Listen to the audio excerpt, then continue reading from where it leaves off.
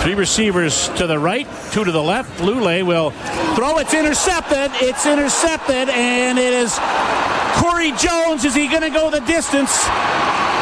He gets tripped up just inside the 25 at the 15-yard line. Corey Jones with the interception, and it's Travis Lule who came back to get him. So close to a pick six, but the Eskimos turn it over. Big play by the defense. 1st and 10 from the 15. Riley into the pocket. He's going for it right away. Touchdown Eskimos. Darrell Walker in the end zone, and my, oh my, that's a quick turnaround, isn't it?